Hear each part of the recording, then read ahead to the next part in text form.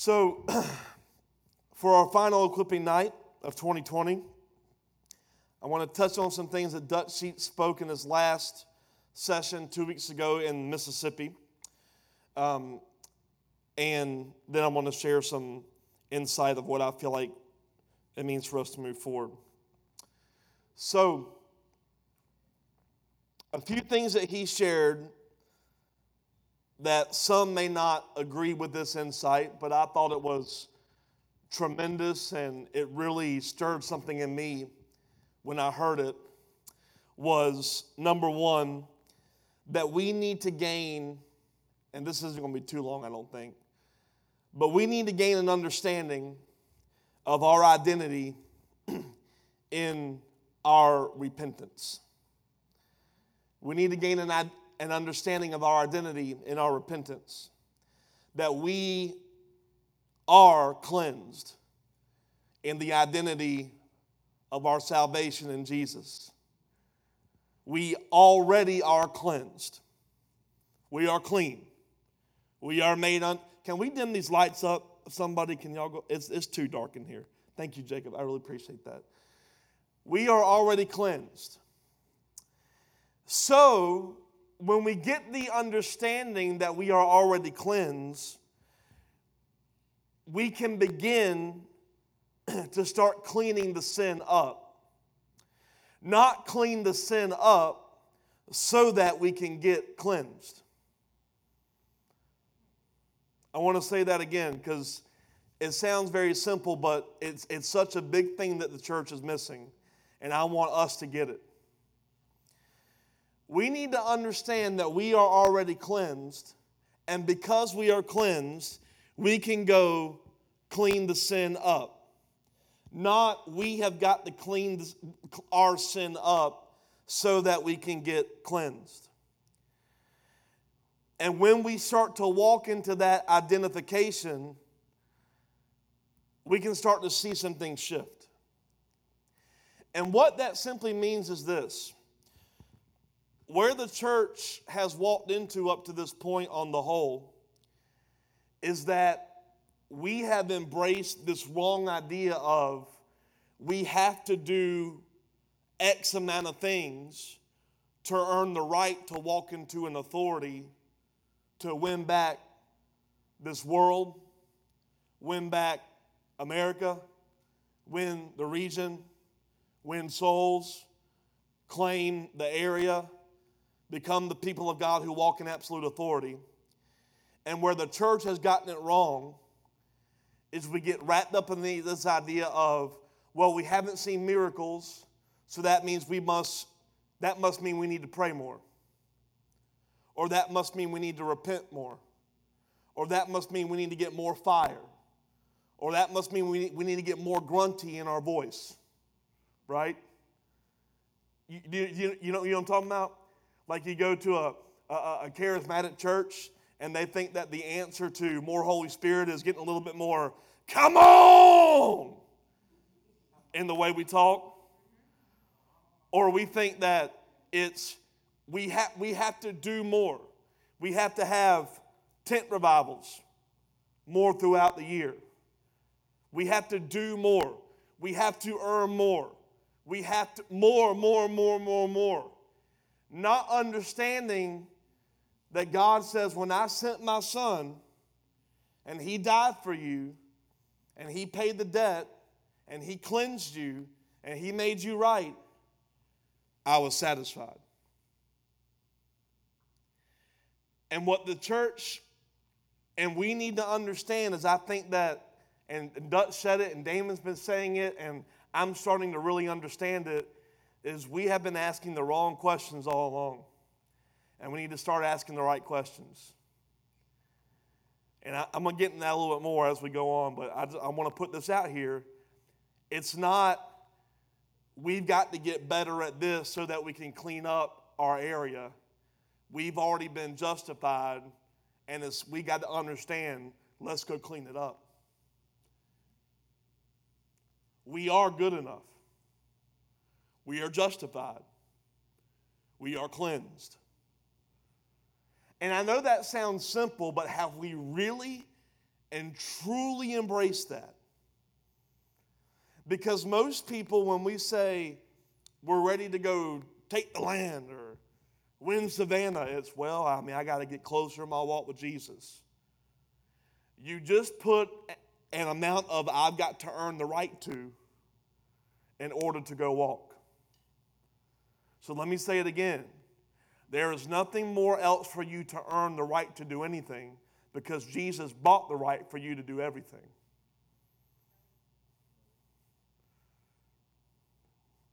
Are y'all hearing me? To think that you can earn anything more puts you above the greatness and goodness and justice of what Jesus did for you by winning our life back. We have nothing more to gain. He gained it all. It's when are we actually going to start walking as sons and daughters? And that's the call that I really want us to embrace over these next. I know we're not going to be really going to be meeting over the next few weeks because of Christmas and all that. And we're going to kick off with a 24-hour worship, and it's going to be insane. It's going to be great. And we're going to have our Eve of Christmas Eve next week. I guess we are meeting.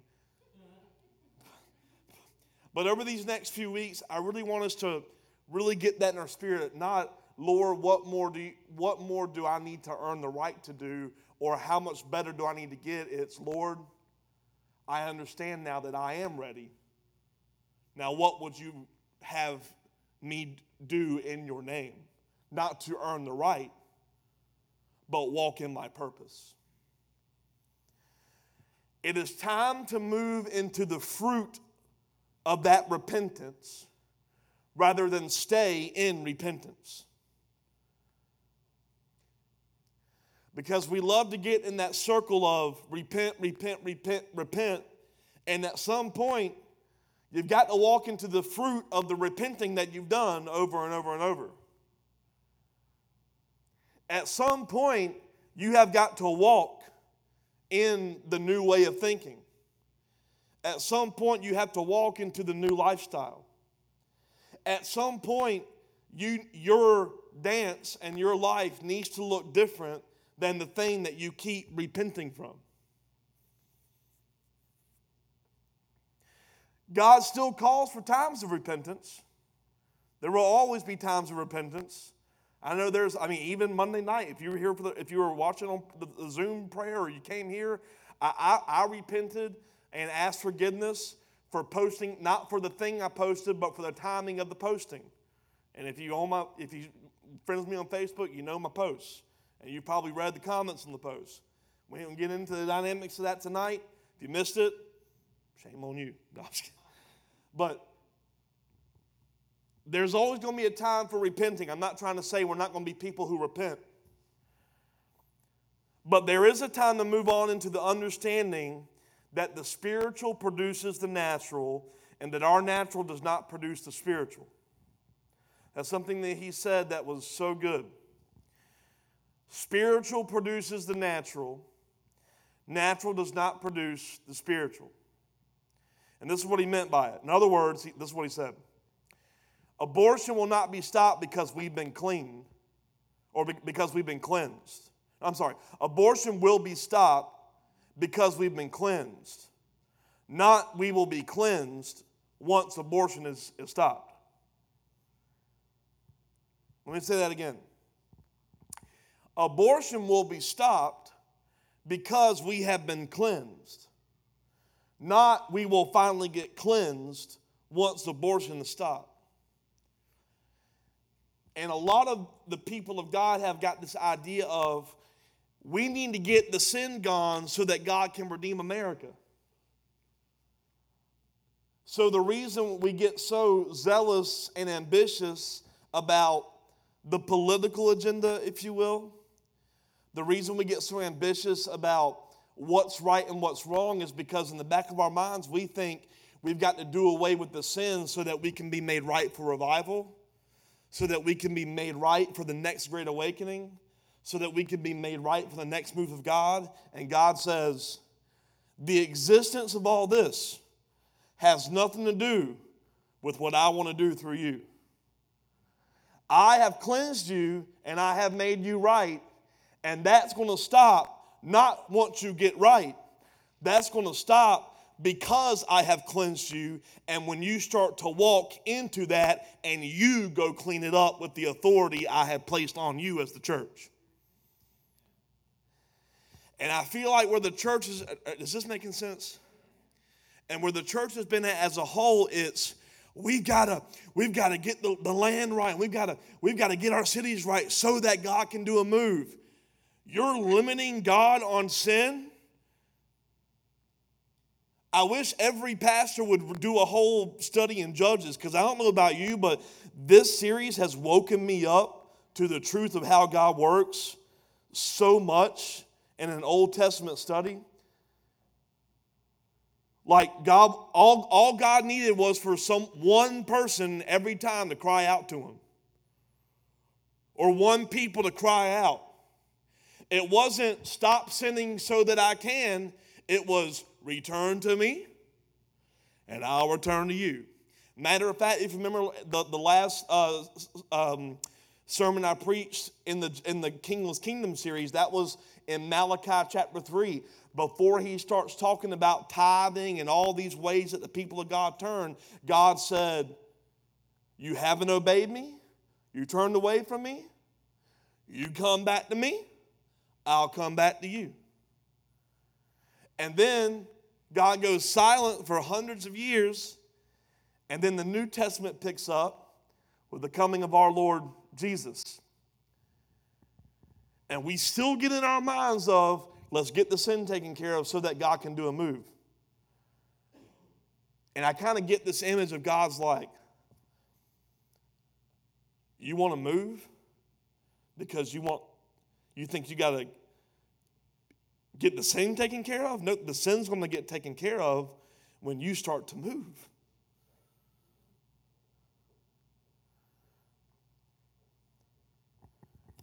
This is what he said.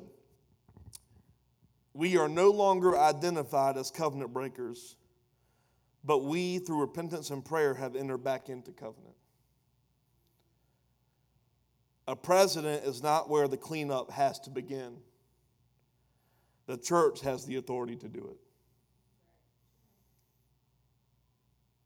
Now, that doesn't mean we shy away from praying into the turnaround. That doesn't mean we shy away from voting for the candidate that represents God the most. But he's talking about something totally different. We are not depending on any one thing. The president is not where the cleanup has to begin. The church has the authority to do that.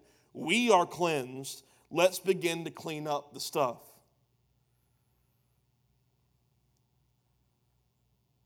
We, America, are now positioned to move in, this is what he said, to the third great awakening. Let me say that just in case y'all didn't hear it, because that should have merited a response. We are positioned for the third great awakening. Not for just us to be renewed. It is so God's wave after wave can sweep over this land and nation, and millions will be set free. We are now positioned for it. The founding of this nation, from sea to shining sea, from sea to shining sea. I got issues, y'all. The beauty about what the church has positioned in America is that if we would start to walk in our awakening, revival might begin here, but it would flow from our shores to other shores. It's not, as some people have said, Christian nationalism. And I'm not going to post anything, so I'm just keeping it right here. Just making sure y'all know this. There was something said that God has not come for America. You're right. God's come for the world. And it's got to start somewhere. And it's going to start with the church. And I believe It's going to sweep through America and it's going to flow to everywhere else, coming into agreement with movements that are already going on, like in China underground, like in parts of Europe and Asia and Africa. But we can't wait for the sin to get cleaned up. We got to go clean it. But it's going to come from a realization that we are clean and made right enough to go do it right now, despite how dirty we see ourselves as. Because he no longer looks at us as that.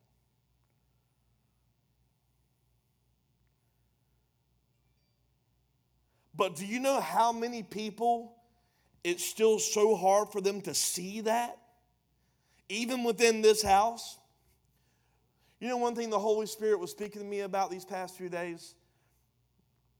He kind of gave me a punch in the gut. He said, Kyle, you know, you talk so much about how all these churches. He said, maybe you need to have a little wake-up call and relentless about the weakness in this house too. Because we can talk about how we're getting a lot of stuff right, but there's still a lot of stuff we ain't getting at all.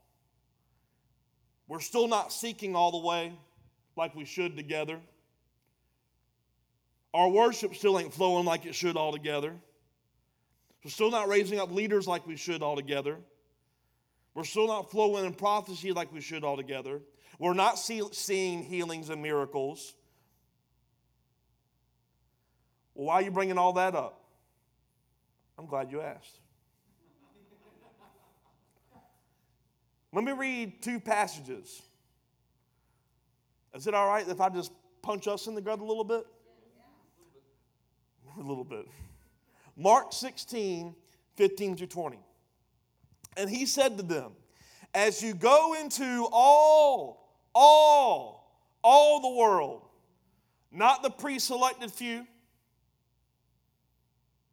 all, preach openly the wonderful news of the gospel to the entire human race.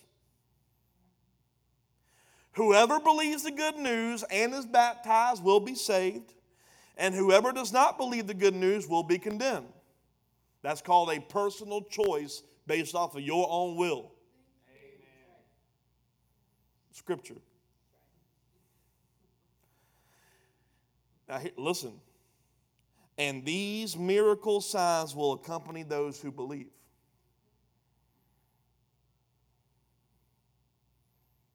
They will drive out demons in the power of my name. They will speak in tongues. They will be supernaturally protected from snakes and from drinking anything poisonous. And you worried about what a vaccine is going to do to you? Don't worry, I'm not condoning the vaccine. I'm just saying why we're scared. I ain't either. But hear me, we're supposed to be untouchable.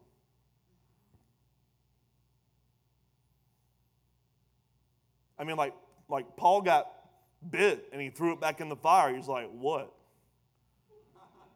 Right? Listen to this. They will be supernaturally protected. Those who are saved. Those who believe. From snakes, from drinking anything poisonous. Is that now, teenagers, children, that don't mean go out and do something dumb just to prove the point. Disclaimer. They will lay hands on the sick and heal them.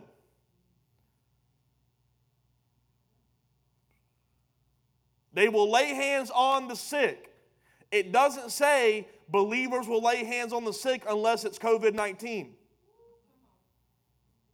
I'm going to tell you right now, if someone ever gets it in this house, I'm not going to socially distance. I'm going to lay my flipping hands on them.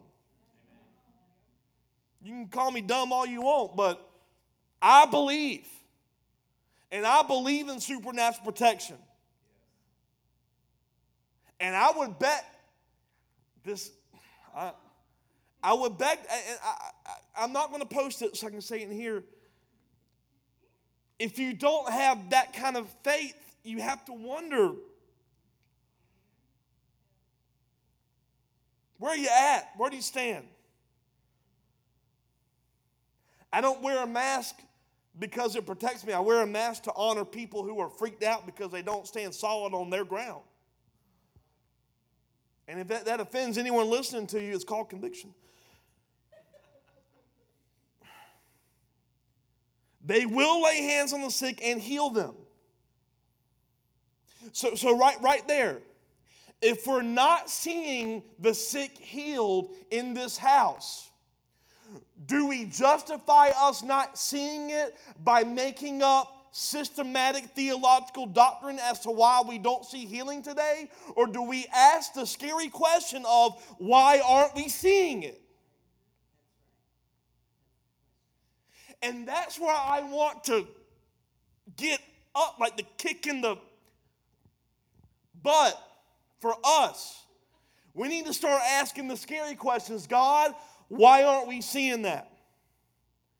Right? Not, well, I mean, some things just happen for a reason.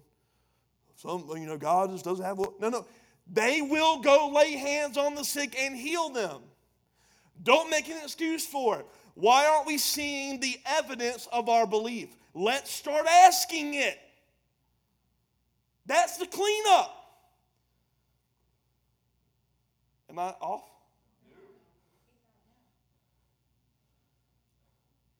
Sorry, I'm yelling. After saying these things, Jesus was lifted up into heaven, which means he said all he needed to say. He stopped posting. Never mind. Jesus was lifted up into heaven, sat down at the place of honor at the right hand of God, and the apostles went out announcing the good news everywhere as the Lord himself consistently worked with them, validating the message they preached with the miracle signs. So you know what I've been doing ever since I read that? I've been asking God, like, where's the validation? Why aren't we walking in it? Because I don't know about you, but like Relentless has seen tremendous growth this year and so many victories. But I'm not going to let us get on a pause by celebrating what's happened and not move forward because we're not going to ask the tough questions that no one else is willing to ask. And as the leader of this house, I want to lead the right way, and let's start asking the tough questions. Now that we've built a community, and now that we're under multiple coverings, now that we're seeing some things getting in alignment, now that we're getting some pushback from the enemy, now that we're walking in our authority, we need to start asking some tough questions. God, what's next? Why aren't we seeing this kind of validation in our ministry? Because I'm not okay with preaching every weekend and having songs every weekend and having Wednesday nights and having Bible study, but seeing no validation of all of it. I want to see all of it. All of it. All.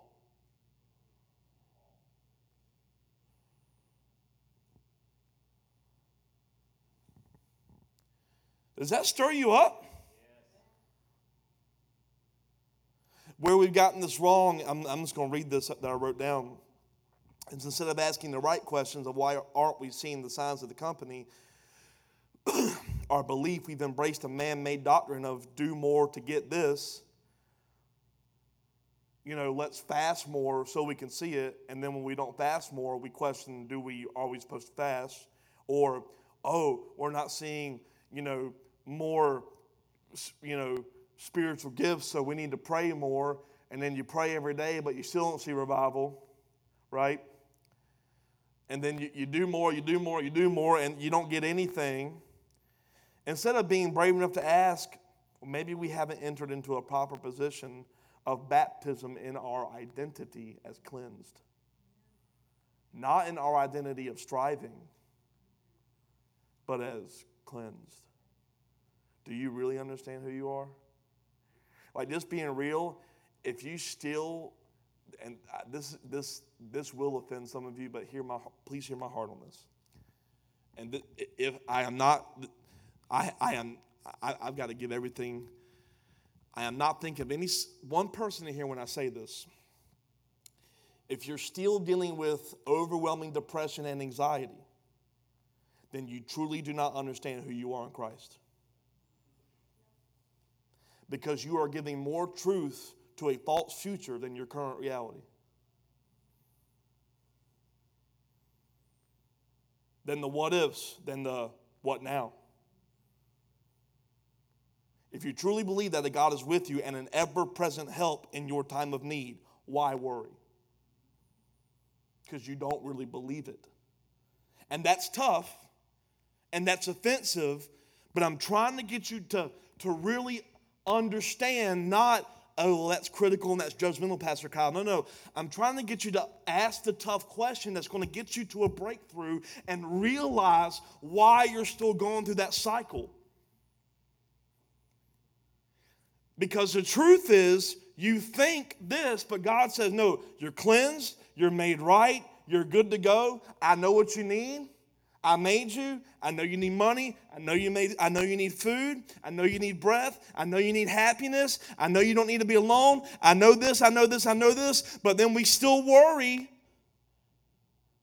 Are you truly wrapped up in the identity of my God knows my every need and He is present in my every need? Because if you were truly wrapped up in that identity of He is my ever-present help in my time of need, depression has no room to live. Anxiety has no room to live. Worry has no room to live.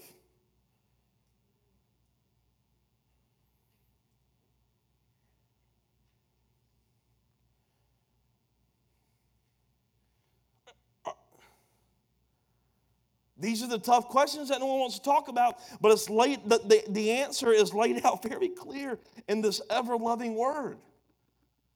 It's right there. And I'm not trying to say just because you battled this stuff doesn't mean you're not saved. And if you're hearing that, you're still not getting what I'm saying.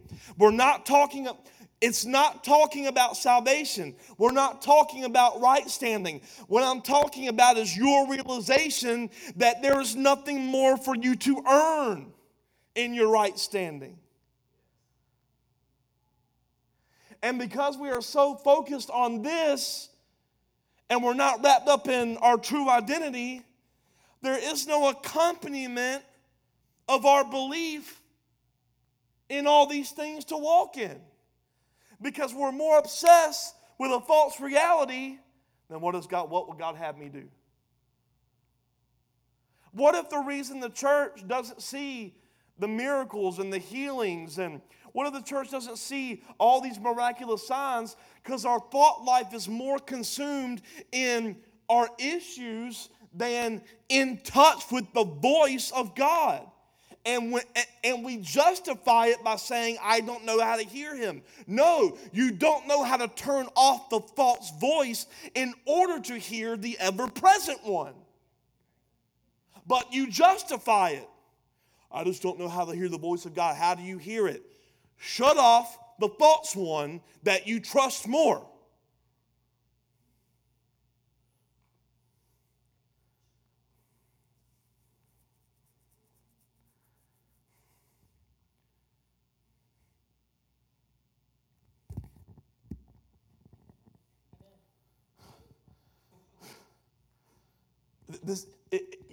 I'm realizing more and more, like it's really not hard.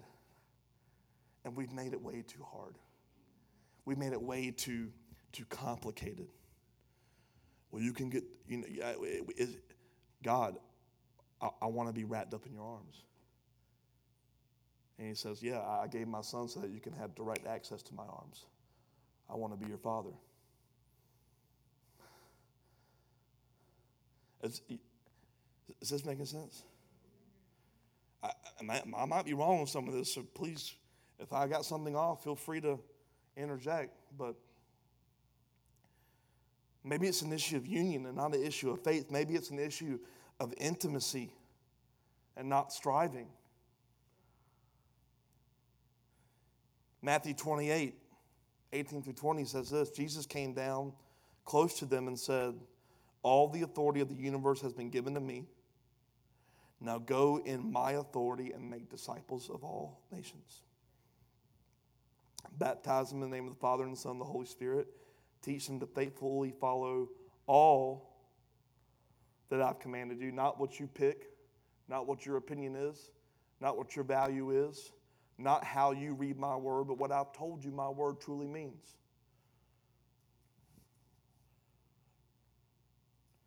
And I'm going to say it very, very boldly in this house. There was one truth, not many interpretations of it. And I don't know about you, but I want to be so moldable that whatever I get wrong, God says, let me reshape that part of you. Ryan and I had a disagreement months ago. As we say, it's not so. If anyone knows me and Ryan and I very rarely agree. And it was about a passage of Scripture that talks about how every authority is placed by God, right? So we were talking about that, and of course, I just looked at it at face value, and I said, yeah, every authority is placed by God. And he was like, man, I don't know about that. I don't know if that sits well in my spirit. And I'm like, well, I don't care what you think. I mean, that's just what the Bible says, and yada, yada, yada. Well, then I started doing some more study on it recently, and I realized that if you look in that passage, it's specifically talking about the authority of a kingdom government. It's not talking about democracy. Because in a kingdom government, the people don't pick the official. Now that sounds like heretical to some, but you got to look at the context of how it's written and where it's written. In a democracy, the people pick the leader, so how we pick the leader is, will the people of God pick based off of what he wants? And what we talked about, but see, I had to be molded because I took it at face value. I didn't search for the deeper meaning of it. And what I'm understanding now, though, is the way God deals with all the leaders is the same way. How did he deal with, God picked kings that ended up doing the wrong thing because they had free will. How did he deal with them? He sent a prophet to address it. Same way he deals with the people that are picked in the land. And the sovereignty of God says, I will allow them to stay, or my sovereignty will get involved and secret things will be exposed. Light will expose darkness. Do y'all see how he works? Honor is never to be thrown out, though. Honor the governing authorities. And I want to remind us all about this. I don't know what's... I ain't going to say that. No matter what happens, I'm still going to pray for Biden because God loves that man's soul. Doesn't love what he stands for. But there is something in him that could still be redeemed. I think we forget that sometimes, to pray for the soul of the man, spirit of the man. I don't know why I'm on this kick. Because we're called to walk in authority and heal. Right? No matter what happens, I ain't scared. But let me just say this, though. It's not over. It's not over. No matter what is said. I want to be moldable. I want God to shift me where I need to shift. There is only one truth. There is only one way. I'm going to get it wrong. You're going to get it wrong. But let's go on that journey together and say, God, let's start asking the right questions. Why aren't we? Teach them to faithfully follow all commanded you, and never forget that I am with you every day, even to the completion of this age. He's with us. Why not ask him the tough questions?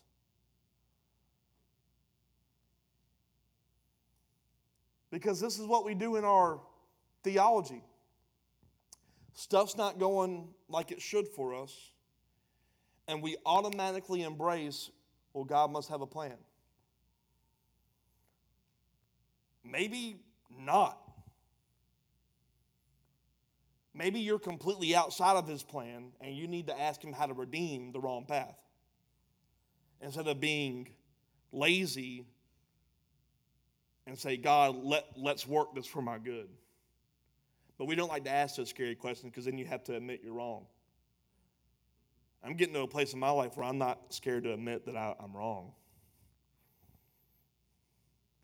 Because I don't have to earn any more right for anything. I'm totally cleansed. So my admission of wrong doesn't make me any less cleansed.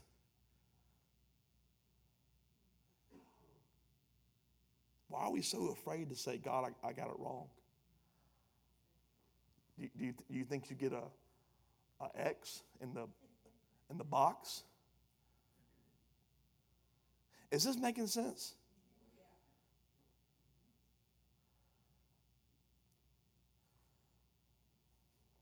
I want us to see something else. And I'm going to close with this. And I do want to, I see blank stares. So if anyone's got anything they want to, if I said something wrong, we're going to bring it to correction. So, and I'm cool. And there's a lot of wise people in here. So, so if you know, if I said something wrong, you can correct me. There's a passage in Jeremiah that I want to read. And this passage is, it's Jeremiah's call from God in his first visions. It's Jeremiah chapter 1, 4 through 10. Because if we're going to walk and ask these hard questions, we got to, as an apostolic center, man, this passage spoke to me. Like I was crying when I read it. And it's specifically to what I've been dealing with this week. These past 2 weeks. The warfare that we have been dealing with. Anyone dealing with some struggles past couple weeks? Listen to this. Jeremiah 1, 4 through 10. The Lord gave me this message. I knew you before I formed you in your mother's womb. I read that almost all the time. But I didn't read the rest of this. Before you were born, I set you apart. I appointed you as my prophet to the nations. O sovereign Lord, I said, I can't speak for you. I'm too young. The Lord replied, don't say I'm too young. You must go wherever I send you, and you say whatever I tell you. Don't be afraid of the people. I'll be with you. I'll protect you. I, the Lord, have spoken. And then the Lord reached out and touched my mouth and said, look, I put my words in your mouth. Now here's the verse I want us to pay attention to, having said all that. Today, I appoint you to stand up against nations and kingdoms. Now that's what we're going to be doing as an apostolic center in this area. And then it tells you what that looks like. Y'all ready for this? Y'all ready for this? I appoint you to stand up against nations and kingdoms. Some you must uproot. Some you must tear down. Some you must destroy. Some you must overthrow. Others you must build up and plant. Uproot, tear down, destroy, overthrow. This wasn't even in Damon's message. He casually mentioned this right before tithe and offering time, but I couldn't get past it, so I opened the Bible up and read it. Uproot, tear down, destroy, overthrow, build up, plant. You notice that in Jeremiah's call to stand up against nations and kingdoms, he had a lot more to destroy and tear down before he could build up and plant. You know what God showed me? With our calls in the apostolic church in this area, we're called to build up a lot of things and plant a lot of things. But in order to do that, there's a lot of things that have to be uprooted, tore down, destroyed, and overthrown before we can build up and plant others. while we're building up and planning in the hidden, we've got to go clean up. And what the cleanup is the destroying and the tearing down and the overthrowing, the religious mindsets, the theological mindsets, the scary questions that we have to ask. And if we can try, because if we try to build up without uprooting, tearing down, destroying, and overthrowing, we're going to get guilty of this. Matthew 9:16. This is the verse right before old wineskins and new wineskins. Who would patch old clothing with new cloth? Because the new patch would shrink and rip away from the old cloth, leaving an even bigger tear than before. And that's what God highlighted me today. He said, if you go try to change their minds before things are torn down, you're going to leave it more torn apart than you're called to heal it. And that just wrecked me. And I said, Lord, I don't want to tear anything apart. And he just told me, he said, well, embrace the fact that there's a lot more you got to tear down before you can start planting. And that's why he told us Monday night, keep hidden for right now. You haven't earned the right to plant yet.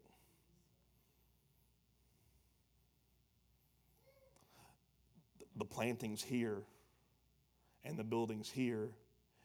And when we've done enough uprooting there, what's planted here. Does that make sense? I just feel that strong. But the way we uproot and tear down is in love. And what did we see in Matthew 28 and what was it? Mark 16, accompanied by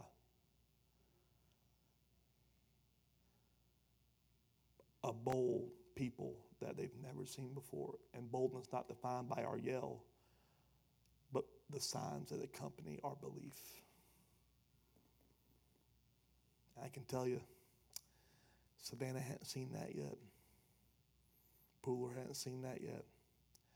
Effingham, they see more power in a haunted house than a Holy Ghost-filled church.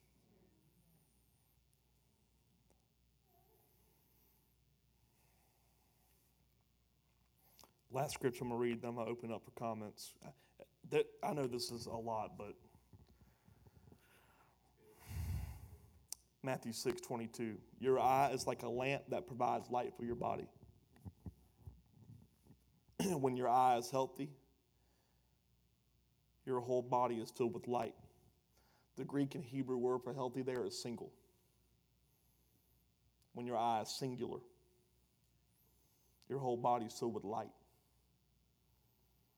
When you're fixated on the right thing. Singular. You can't have many focuses. Okay? If you're focused on building your wealth, you cannot serve God and serve. Right? Because God says, I know you need the wealth. So focus on me and let me provide it. Right? And then you wonder why you worried about your bills, because you're not focused solely on God. You're not singular focused. Right? Y'all understanding the flow? But when your eye is unhealthy, your whole body is filled up with darkness. Now here's where, if the light you think you have, what is light? Knowledge. If the knowledge you think you have is actually darkness, if the knowledge you think you have is actually ignorance, how deep that darkness is. Some of the strongholds that have to be uprooted in this area is that people think they have a degree of light that's actually darkness, and that darkness is darker than darkness. And what I did last week that I repented of, I tried to put a new patch of clothing on it before it was torn down. Because nothing has accompanied a new theology.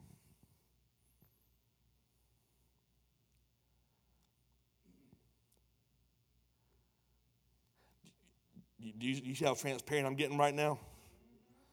Like, if I'm going to say something like, to battle the idea of free will and God's not in control and all these things, if there is no accompaniment to my belief, walking in signs and all these things, all I'm doing is throw a new patch on the old thing and I'm not doing nothing to it. And that's what the church has been doing for hundreds of years. Maybe that's why Jesus changed the world, because when he came, he was accompanied with. He didn't just say be healed. They actually got healed, right? Like, he didn't just raise a dead man from the grave. He waited until 4 days after the dude started to rot, right? And all these signs will follow. There's a reason for it. I want to go that deep in this house. I don't know how. I'm going to be really honest with you. I don't know how. But I'm willing to go on that journey with you. I'm willing to figure it out. But it's not by more striving. It's by getting lost in my identity with who he is.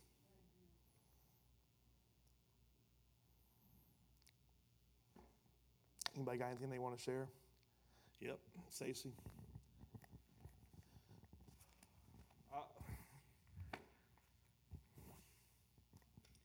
I have a lot I want to share, actually. So I have some notes here that I was taking. When you said about the cleansing part, when we go fishing, I don't fish, but I know a lot of you do. We don't clean the fish to catch it. We catch the fish, then we clean it. Jesus does the same thing with us. He catches us, then he cleans us up. So we can go out, catch more people for him. Once he gets them, he cleans them up. And it's just a ripple effect. And I can tell you right now, if Jesus can catch somebody like me and clean me up, he can do it for anybody. Because I was a mess in all senses of the word. I was a mess 12 years ago, and I was radically changed on August 8th of 2008. I didn't even know who Jesus was. I knew that his birthday was approximately Christmas, and I knew somehow he was God's son, and that's it. That's all I knew, and I was radically changed that day, and he changed my life forever. So if he can do that through me, he can do it through anybody. And we don't need to be, I don't know what I'm trying to say, but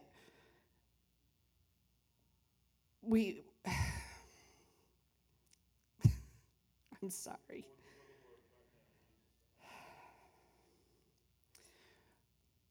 When we aren't seeing miracles happen, it's because we are not looking for them. You're looking at a miracle right here. When Courtney was 16 years old, I had only been saved, I don't know, a couple of years. And she was diagnosed with a tumor on her intestines.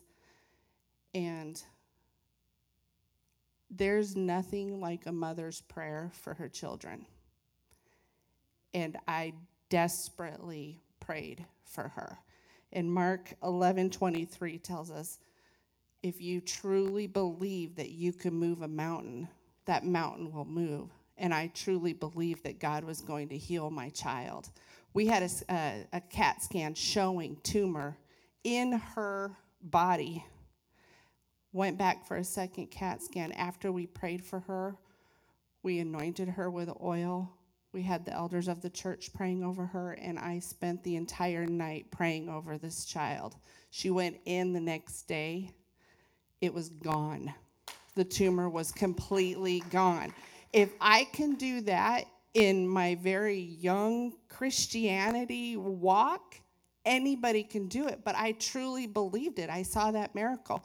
Just 6 months ago, my best friend's grandson was run over by a truck. He was 2 years old. He survived. He's walking around.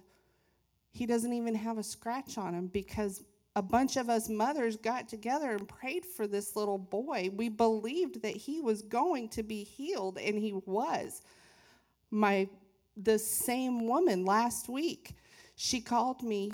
They found a tumor in her breast, and she had to go back to have a CAT scan done again.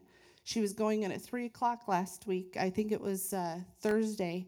She's back in Wyoming. I prayed over the phone with her, and I believed with everything in my heart and soul that tumor was going to be gone. I prayed with her. She called me that night at 6:30. It was gone. Amen. So we just need to believe. The miracles are there if we look for them.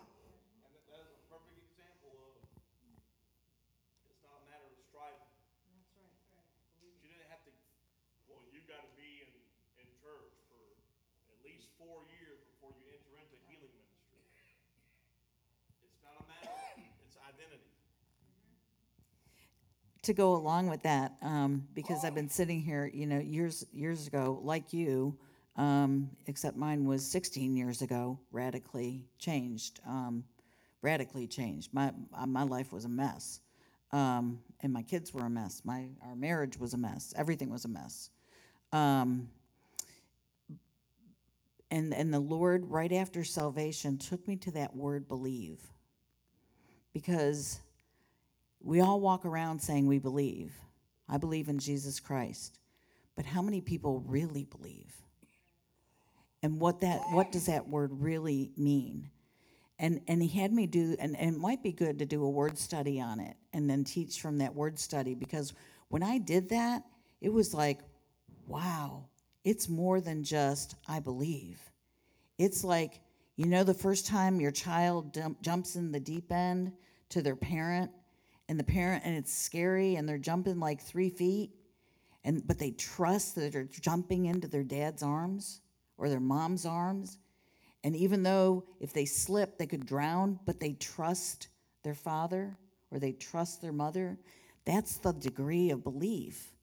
And like you, I was radically healed because of that degree of belief that God is who he is.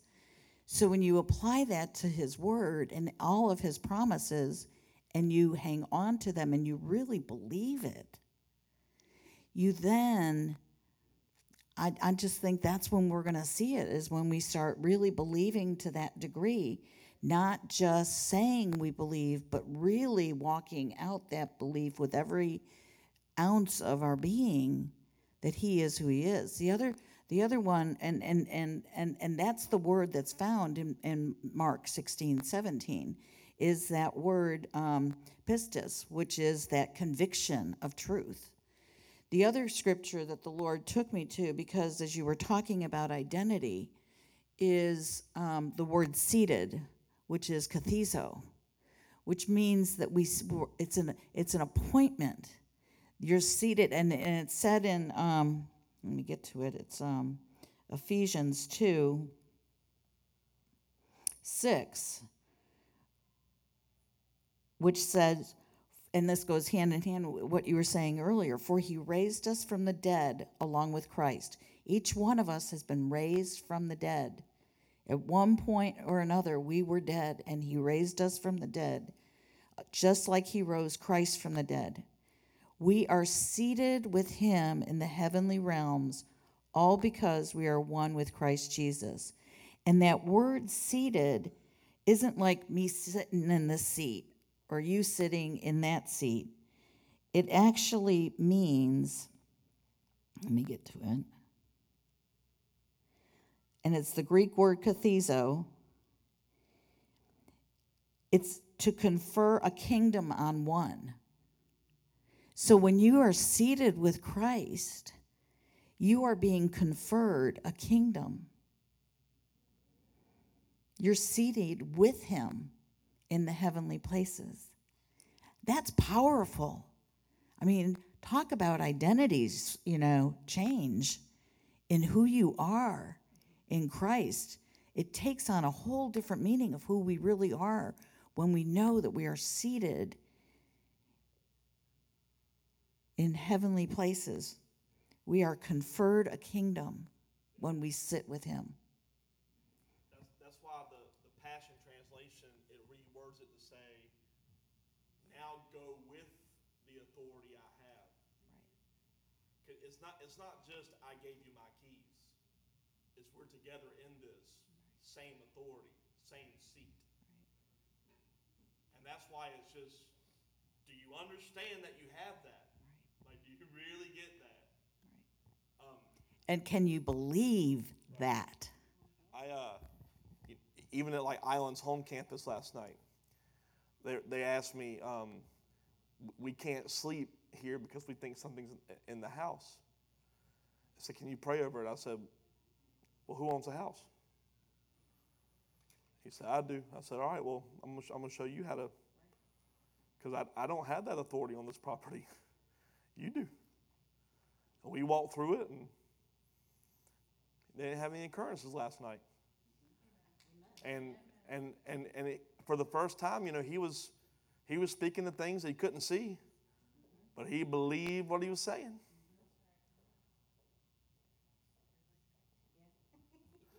Anyways, anybody got anything else? Yeah? I saw something. Well, I think, we're asking these hard questions. You're asking these hard questions, and it's amazing to me just what I've been talking to the Lord about today, and what my wheels are in overdrive right now because of the things that the Lord and I have been talking about today. And just if you're a note taker, a good scripture reference for all of this conversation is Galatians 2:3. And he was talking about the false teacher and the Galatians, and how the false teacher came in and was like, you need to go back to the law. You need to be circumcised. You need to go back to the law. And he says, did you receive the Spirit by observing the law or believing the promise? And I think the church, the Western American church, our church culture, our religion as a whole, not relentless, but church-wide for as long as I've been going to church, has said, do more, be more, strive more in its religion. And they keep throwing us back into the law. And it goes all the way back to the scripture. I mean, this is 4,000 years ago. 2,000 years ago, 2,000, whatever. This isn't a new thing. They were striving back then. Do you see what I'm saying? And he said, did you receive the Spirit by believing the law or by believing the promise? Because Abraham believed the promise. And I was sitting there and I was thinking that today, the last promise I received from the Lord. Well, where do you get a promise? You get a promise in the presence when you hear the voice. But unless you are seated with him, in him, baptized in the presence, do you see what I'm saying? Then you don't hear the promise because the accuser is louder than the whisper. And so we get stuck and we have these, the vain imaginations that we have to cast down and throw down constantly, the anxiety and the worry and the this and the that, and we can't defeat it because the accuser is so loud because we're not in the presence. It's not about doing more. It's about seating more, sitting more, receiving more, listening more. The reason Jesus, this is what he said today, the reason the people got healed when he touched them is because he went on the mountain all night long and was in his Father's presence. He didn't have all this other stuff pulling at him. And I know we all work and all of that, okay? But I'm saying, when do we go sit? When do we go baptize ourselves and dunk ourselves in the pool of God? Because that is where the power comes from. That is where the belief comes from. That is where we hear the promise. You know, I was sitting there, I was thinking about the promise, the last promises I heard. I was on my way to Statesboro, bawling my eyes out like a baby because of the promise that the Lord has given me as I'm meditating on that scriptures. Galatians 2 and 3. It's not the law. Religion says go back to the law. The American church says. Every single church I've been to, I'm not saying relentless, okay? But every church I've ever been to, and I went from heathen to really religious, okay? From heathen. And this is no lie, for the last 5 years, my constant prayer has been, Lord, take every bit of religion I have out of me. Rearrange the furniture in my mind. I want that religion gone. I want every single bit of it gone. And that's where the prayer has to start. Unteach me the things that I've been taught that's not true. All these formulas, all these programs, all this striving, it comes because we're so desperate for God. We want to be that agent. I want to be that agent. I want to lay my hands on the sick. But I'll tell you what, it's not until I get in the presence and I hear the promise and I get the belief and I shut out the enemy and I cast down. He is the accuser. And the thing is, this is the thing. Blood of bulls and goats couldn't cleanse our conscience. Only the blood of Jesus, the Bible says, can cleanse our conscience. It's the only thing that takes all that away. So it's all about getting back in the presence and reading the word for what it really is and not saying you. But I am saying you. When you get up here, if we don't go home and we don't search out that word for ourselves, we're going to believe what a man says. And what if that man is wrong? All I got to say is, are you laying hands on the sick and healing them? Because if you're not, I'm searching that dang scripture out myself. You know what I'm saying? Sorry, don't get me on my soapbox. You might not want to hand me a mic no more. I'm just saying, this is the things, I'm just saying, that is my heart's cry. Show me the greater things, Lord. The things that was in John. He said, you'll do these things and greater. And I live my life for the greater. But the greater don't come when I'm sitting there watching HBO, Cinemax, whatever's on TV. I don't watch TV. I'm not saying go home and turn off your TV. I don't watch TV. I don't have time. Not for where I'm going in the Lord. I haven't seen the things that I want to see in God. I don't have time for that. I don't have time. I don't have time to go shopping. I don't have time to talk about the paint on your walls or the cabinets. You may think that I'm an introvert, and I am. But I am not going to have shallow talk with you if it is not about Jesus and it is not taking me where he says I can go. I'm sorry. We can't. You know what I'm saying? And that is, the church says you can have this, and you can have a little bit of compromise, and you can have your opinions, and you can have your dope, and you can have your whiskey, and you can have your this, and you can sometimes get a healing, but it might not be God's will. I'm sorry.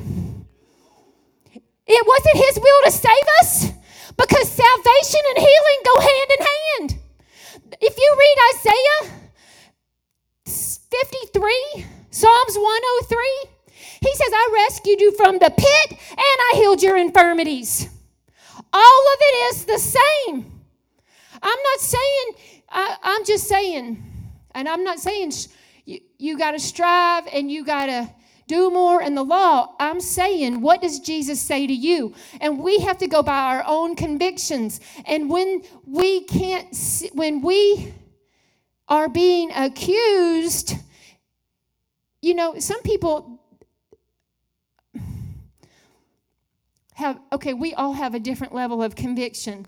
Even my family members and I have a different level of conviction. I'm going to say it that way, okay? They can do things that I can't do. But I have to listen to my Heavenly Father's voice.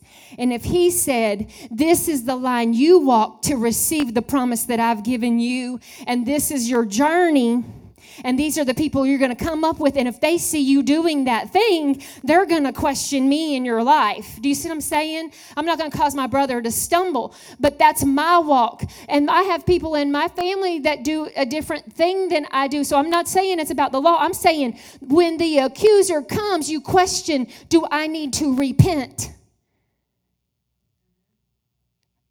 Because I need to repent. Guys, I have a friend, and she's like, and I'm sorry I'm taking so long, but I'm like, she says, how am I going to say this, Lord? We're not convicted the same. I'm going to say it that way. And I can't even have a thought. If I had a thought about Kathy, and it was impure, I'm gonna go home tonight, and I didn't, just so you know, we're good.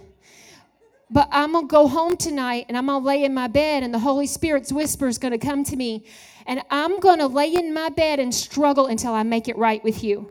You know what I mean? I'm gonna get up the next morning. How many times have I called you the next morning? You know what I mean? I'm gonna get up the next morning, and I'm gonna say, hey, I need to confess. I need to repent. I need to whatever, because that's my walk.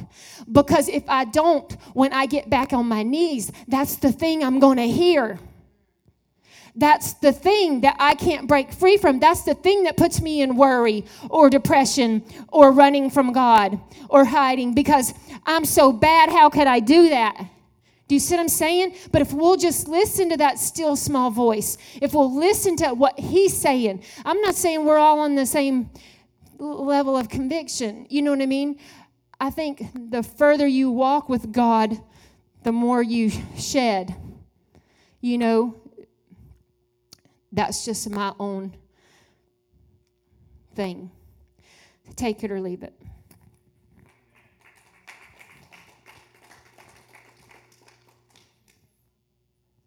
I'm not really sure what that hum is.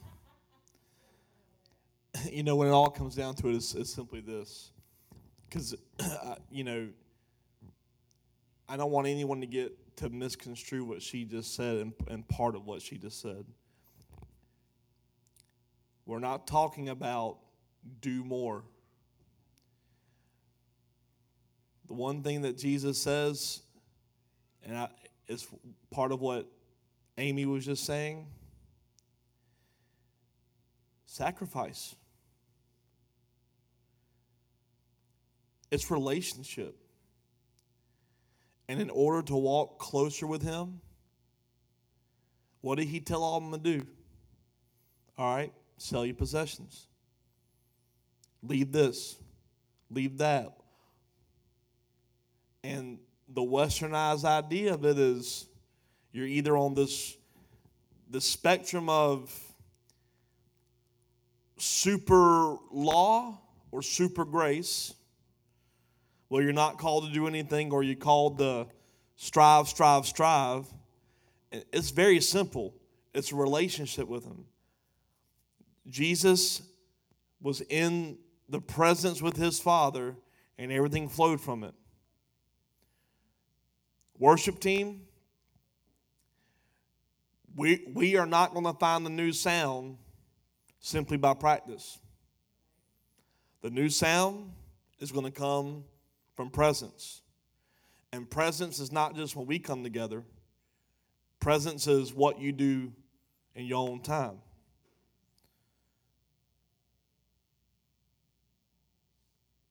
And you take that principle for everyone. Well, I want this in my life. Presence. It's not by striving. It's by presence. He has done everything for you. Stop trying to one-up what he's done. Start letting go of more. Damon Thompson always says it like this: get lost in the circle dance like David did. Get lost in the dance. Do you get lost in the dance? Or do you stop dancing because you get worried about X, Y, and Z? And that's the issue with the church. We get so worried about A, B, C, D, E, F, G, all these issues, and we don't know how to just get lost in the presence of God. But we've made the presence of God this, well, let's set the lights down. We make it this experience thing, right? And we're guilty of it in every degree, right? And I'm gonna get really surface level for a second. Why is it that we experience him more when the lights are off, right? Because you're not experiencing God, you're having an emotional experience. Right? Why does connect better with God when the lights are off? So you're telling me that God is hindered by electricity? Well, that's just how I connect. No. You're not connecting with him. You're connecting with what you see and what you're experiencing in the natural, my friend, no matter how you look at it. And I know that offends some of you, but I'm there too. I'm not trying to get on this platform. And I'm not saying I get there, I got to put a certain song on, or I say it all the time in my testimonies. I got to go to the beach to talk with God. I've had to redefine that for me. If God's with me, why do I got to go somewhere to talk? I have to redefine. I'm not trying to one-up you. I'm having to redefine it for me too. Right? I got to turn some worship music on. Well, last time I checked, the angels were singing 24/7. Worship music's always playing. Really? Do we really understand the context of what, I'm trying to pull us all. Let's just get lost in relationship with him. He really is that good.